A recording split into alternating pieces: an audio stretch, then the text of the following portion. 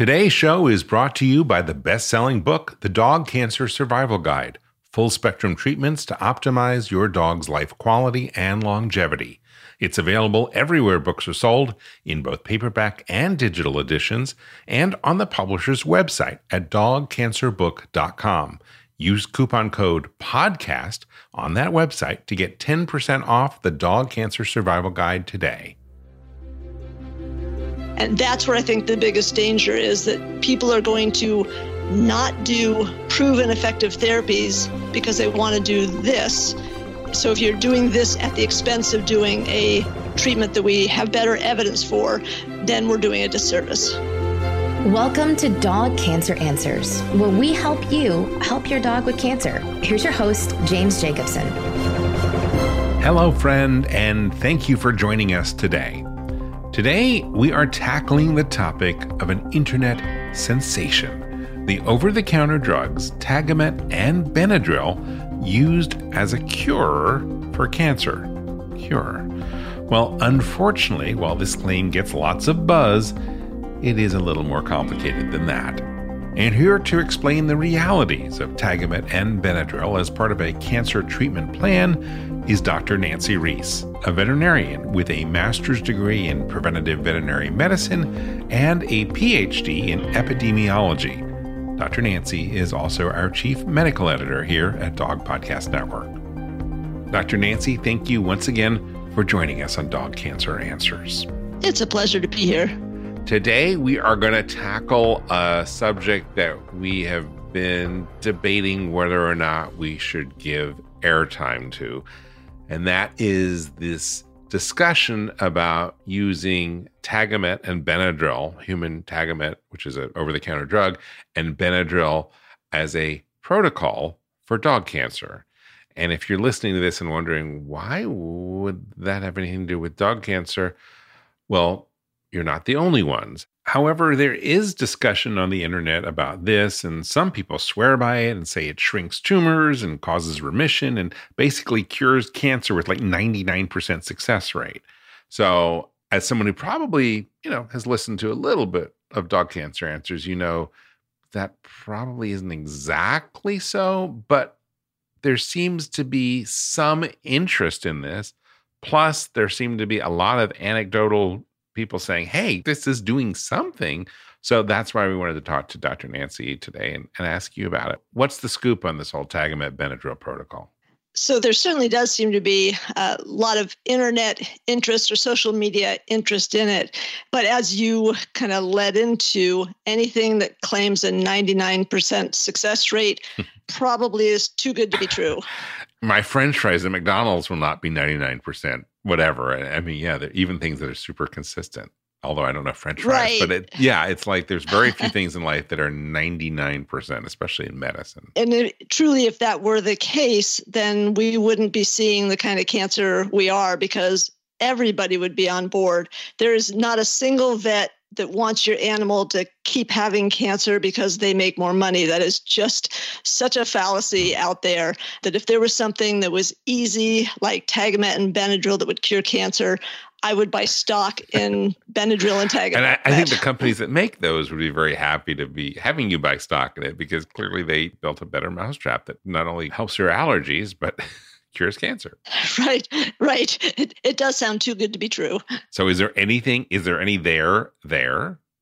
Well, there are certainly some indications more so for Tagamet than Benadryl. There are certain factors or features of Tagamet, or cimetidine is the drug name, in particular, that actually does seem to have a little bit of anti-cancer effects. And I believe that Dr. Dressler talks about that in his books as well, that Tagamet in particular has some features that makes cancer cells respond to it.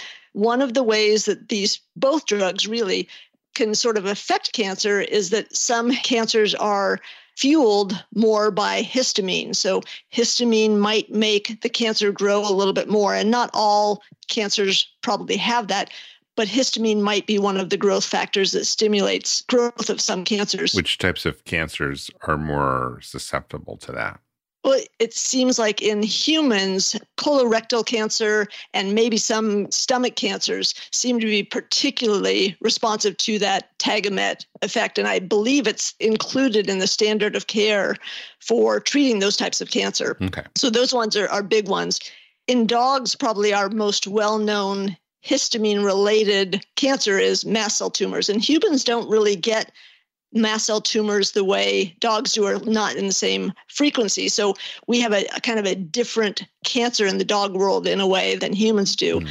And Benadryl and Tagamet certainly provide some benefit for mast cell tumors, not in terms of curing them, but in decreasing the effects of the histamine that mast cells are so full of.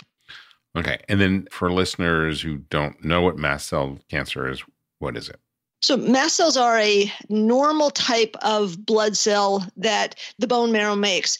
But when they form tumors, they get an abnormal collection of these mast cells, most commonly either on the skin or underneath the skin, but they can also affect the liver and the spleen and other areas. And these mast cells, they're very rapidly growing types of tumors, and the mast cells themselves are full of little granules that contain histamine. So when a mast cell releases that histamine, we will see dramatic changes. They'll get really red or inflamed and things because histamine is a very potent inflammatory agent. So mast cell tumors often are raised, red, easily damaged, easily bruised type of tumors if they're hit or trauma happens to them, and that they have different grades of mast cell tumors. And grade 1s are usually fairly benign and can be removed surgically and not necessarily come back.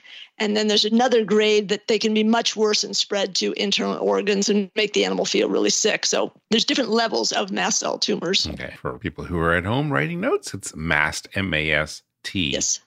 So let's talk a little bit about using this cimetidine with these types of cancers. Why might it be helpful? And why does Dr. Dressler recommend it?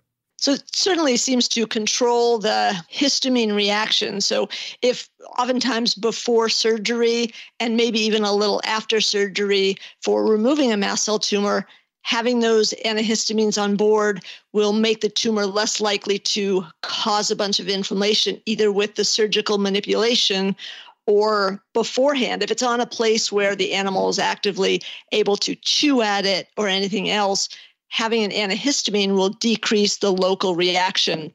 They can even sometimes seem to shrink the tumors a little bit because the cells are so often releasing this histamine that they seem to get bigger and smaller with time.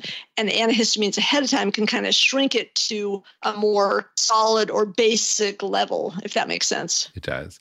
So Benadryl is a brand name associated with, I don't know, the maker of Benadryl, the company that makes it, probably some big pharmaceutical company. Yes. When it comes to using this, and we're not going to call it a protocol, when it comes to using this with dogs with mast cell, do brand names matter? Are they important? In my opinion, no. I think Tagamet, which is cimetidine as the drug, Benadryl, which is diphenhydramine as the drug, generics in every other circumstance work just as well. So I don't see any benefit to the brand names. So Benadryl has one class of drugs, and then Tagamet, which is the cimetidine, is a different, but they're very similar. And for this purpose, they're ostensibly the same? They're slightly different in that histamine can affect multiple receptors on cells. So there are different types of histamine receptors. I think we're up to at least 4. Mm-hmm. So they're either called an H1, an H2, an H3, and H4. And I think there's some subsets there. Benadryl is an H1 blocker and Tagamet is an H2 blocker. So by giving both of those, you're effectively blocking 2 different areas that the histamine might attach to and affect. Okay. So other than mast cell, would you ever consider or recommend someone use this for treating dog cancer? I think the one other that I might consider it is in melanomas. partly we don't have very many good options for melanoma, especially if surgery is not practical or possible. But there seems to be a little bit of evidence that Tagamet in particular could affect melanoma cells. So I might consider in that case again, especially since we don't have other things available. Okay. So you've read this on the internet, you've heard this podcast, you understand that there may be two types of cancers that can benefit from it, and you want to talk to your veterinarian about it. Walk us through that process, because they probably are not going to go, oh, well, yes, of course. Right. And I think if somebody has a mast cell tumor, most vets would be pretty okay with adding the cimetidine and or Benadryl as a feature.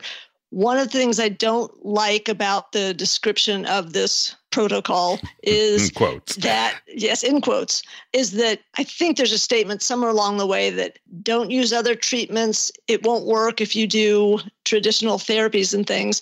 And that's where I think the biggest danger is, that people are going to not do proven effective therapies because they want to do this. So if you're doing this at the expense of doing a treatment that we have better evidence for, then we're doing a disservice. We will be right back after this quick break with more from Dr. Nancy on what makes good science and how you can tell if something is for real or not. And now, a message from your dog. Oh, every day with you is like a day at the beach, and I want as many beach days as possible. Oh, I want to run. I want to sniff. Ooh, I want to find a good stick to carry. I want to roll in the grass. Oh, and warm my belly in the sun. Oh, I want to walk with you, run with you, sleep with you, eat with you. And when I eat with you, I want Everpup. The green, grassy beef liver smell wakes my senses. Oh, you may not realize this, but it tastes like homemade gravy. It infuses any food you give me with healthy life vibrancy. Oh, I can feel it. Everpup traveling to every cell in my body, nourishing each one. I'm so grateful to be your dog, and for the Everpup you give me. So now that you know what your dog wants, get Everpup, the ultimate dog supplement. Everpup is available in select pet shops and on Amazon. But to get the best price possible, join the Everpup Club at everpupclub.com, where you'll get your first jar for just $8 with free shipping anywhere in the U.S. Go to everpupclub.com and use the discount code DPN. That is everpupclub.com. Everpup, every day. If your dog has cancer, you need to get a copy of the best-selling animal health book, The Dog Cancer Survival Guide. Because no matter what you've heard, there are always steps that you can take to help your dog fight and maybe even beat cancer. At nearly 500 pages, this comprehensive guide is your complete reference for practical, evidence-based strategies that can optimize the life quality and longevity of your dog. It's written by two of the most respected names in dog cancer, full-spectrum veterinarian Damian Dressler and veterinary oncologist Susan Ettinger. With the Dog Cancer Survival Guide, you'll learn everything that you need to know about conventional treatments, surgery, chemotherapy, and radiation, including how to reduce their side effects. You'll also discover the most effective non-conventional options, including nutraceuticals and supplements and diet, as well as mind-body medicine. What I love most about this book, which I've used with my own dog Kanga when she was diagnosed with cancer, is how to analyze the options and develop a specific plan for your own dog based on your dog's type of cancer and your dog's age, your financial budget, as well as your personality. You can get the Dog Cancer Survival Guide wherever books are sold, but if you get it direct from the publisher, you will save 10% when you use the offer code, especially for listeners of this podcast. Just go to dogcancerbook.com, and when you check out, use the promo code PODCAST, and you will save 10%. The website again, dogcancerbook.com, and use the promo code PODCAST to save 10%. I want to let you know about an important newsletter. It's called Dog Cancer News. Now, with a name like that, it is not for everyone. But if your dog has cancer, you will want to subscribe. That's because every issue features articles that will be helpful, such as low-carb dog cancer diet recipes, new clinical trials, financial resources to help pay for cancer care, information on supplements, and lots of other helpful info that your veterinarian may not know or have the time to share with you. Also, when you subscribe to Dog Cancer News, you will get a weekly update on the topics covered on this podcast, along with links and resources. So how much does Dog Cancer News cost? Well, today, you can subscribe for free. It's our gift. For a limited time, you can get a full year's subscription for free. No strings attached. Just go to this website to sign up for the newsletter now, dogcancernews.com. It takes less than 10 seconds to subscribe, and it is totally free. Do it now at dogcancernews.com. Mom deserves the best, and there's no better place to shop for Mother's Day than Whole Foods Market. They're your destination for unbeatable savings, from premium gifts to show-stopping flowers and irresistible desserts. Start by saving 33% with Prime on all body care and candles. Then get a 15-stem bunch of tulips for just $9.99 each with Prime. Round out Mom's menu with festive rosé, irresistible berry chantilly cake, and more special treats. Come celebrate Mother's Day at Whole Foods Market. Hey, it's Ryan Reynolds, and I'm here with Keith, co-star of my upcoming film, If, only in theaters May 17th. Do you want to tell people the big news? All right, I'll do it. Sign up now and you'll get unlimited for $15 a month and 6 months of Paramount Plus Essential Plan on us. MintMobile.com/switch. Upfront payment of $45 equivalent to $15 per month. Unlimited over 40 gigabytes per month. Face lower speeds. Videos at 480p. Active Mint customers by 531.24 get 6 months of Paramount Plus Essential Plan. Auto renews after 6 months. Offer ends May 31st, 2024. Separate Paramount Plus registration required. Terms and conditions apply if rated PG. We are back with Dr. Nancy Reese.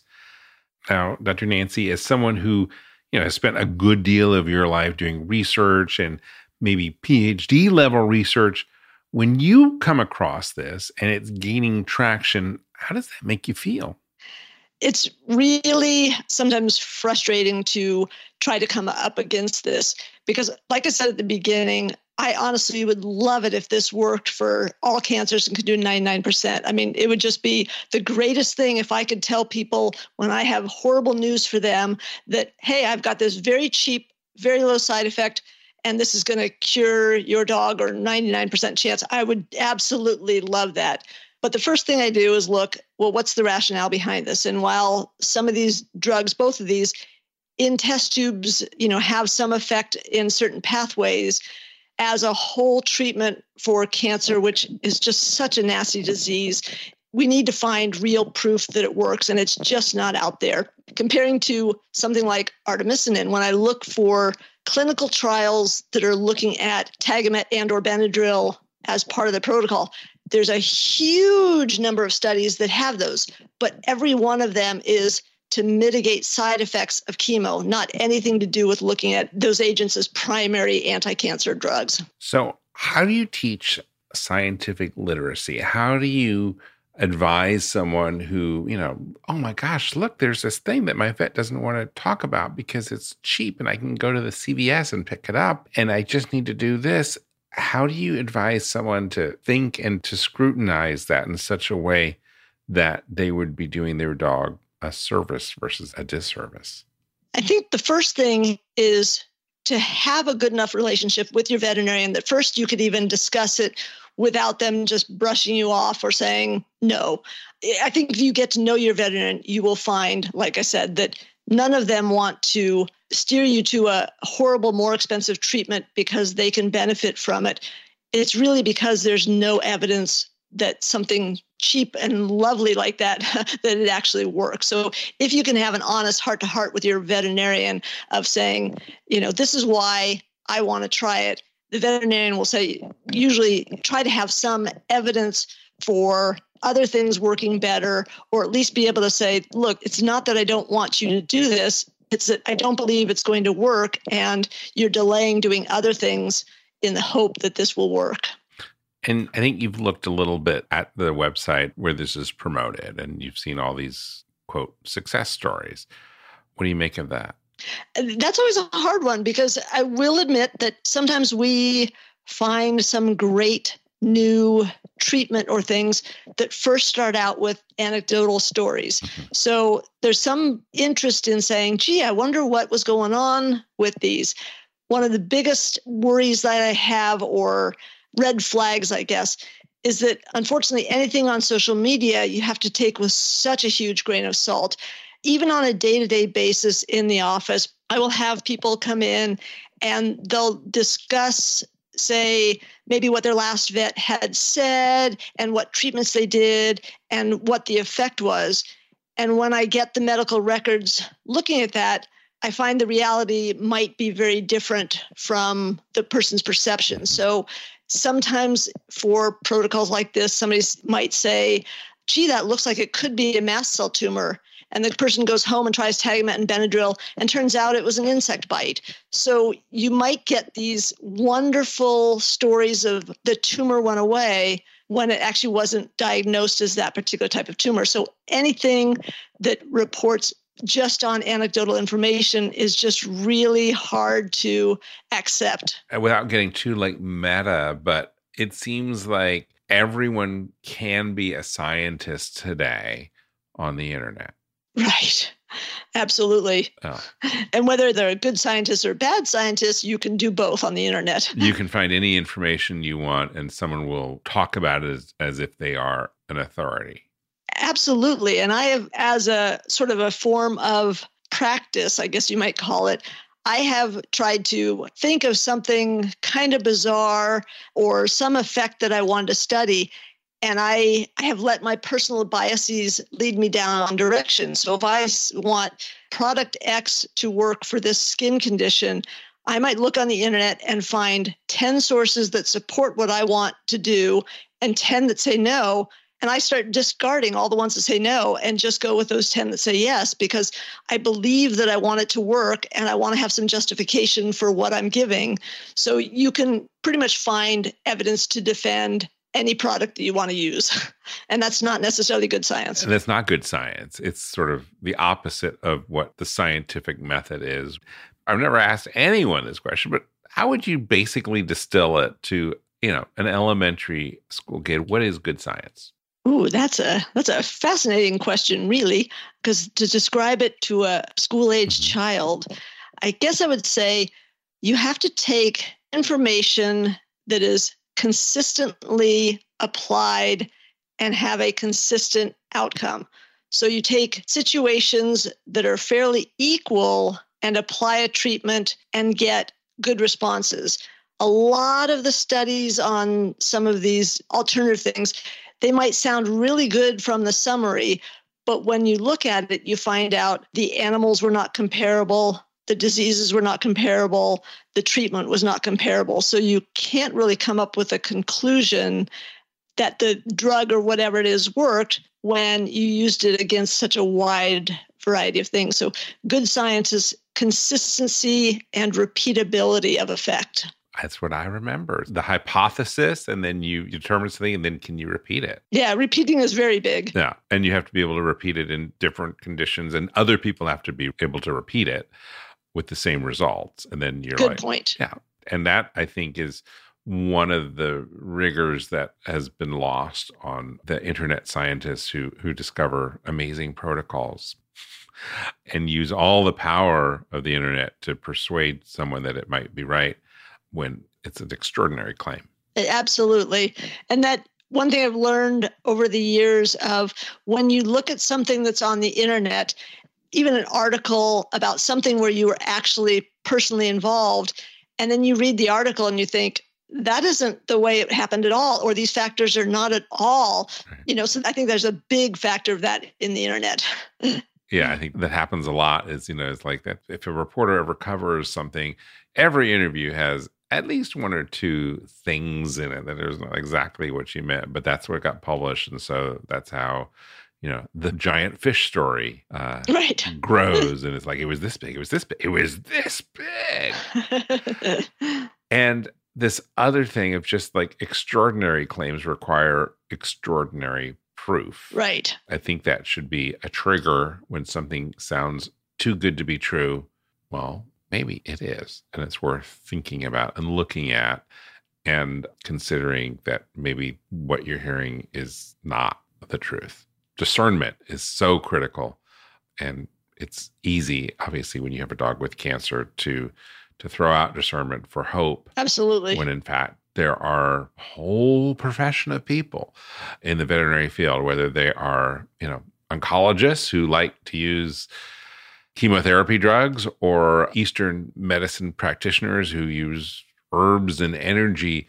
There's a whole bunch of things, but these are folks who have dedicated their lives to studying this. And it's important to use your own discernment to make sure that you're not just falling prey for something that is too good to be true. Right. Hope is a good thing, but it has to be realistic hope as well. Well, Dr. Nancy, thank you so much for doing this show with us today. We debated about it for a long time because it just is one of those things that just do we put more attention on it by discussing it? But I think hopefully this was helpful for our listeners. Thank you so much for being a part of it.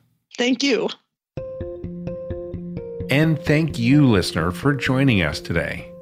Yes, magic bullets, they can be so tempting, and we want to believe in them so badly.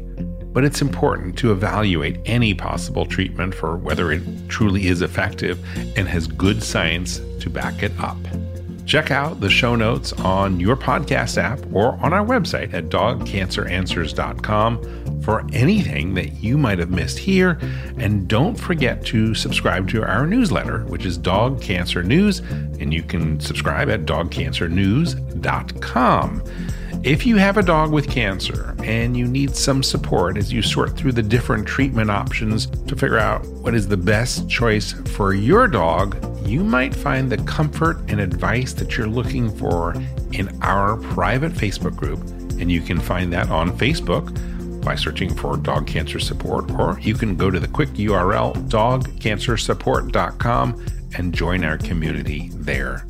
Please let other people know about this show. If you found this helpful, please share it in social media and tell your veterinarian and your veterinarian's team, the vet techs and everyone else who's there, about Dog Cancer Answers.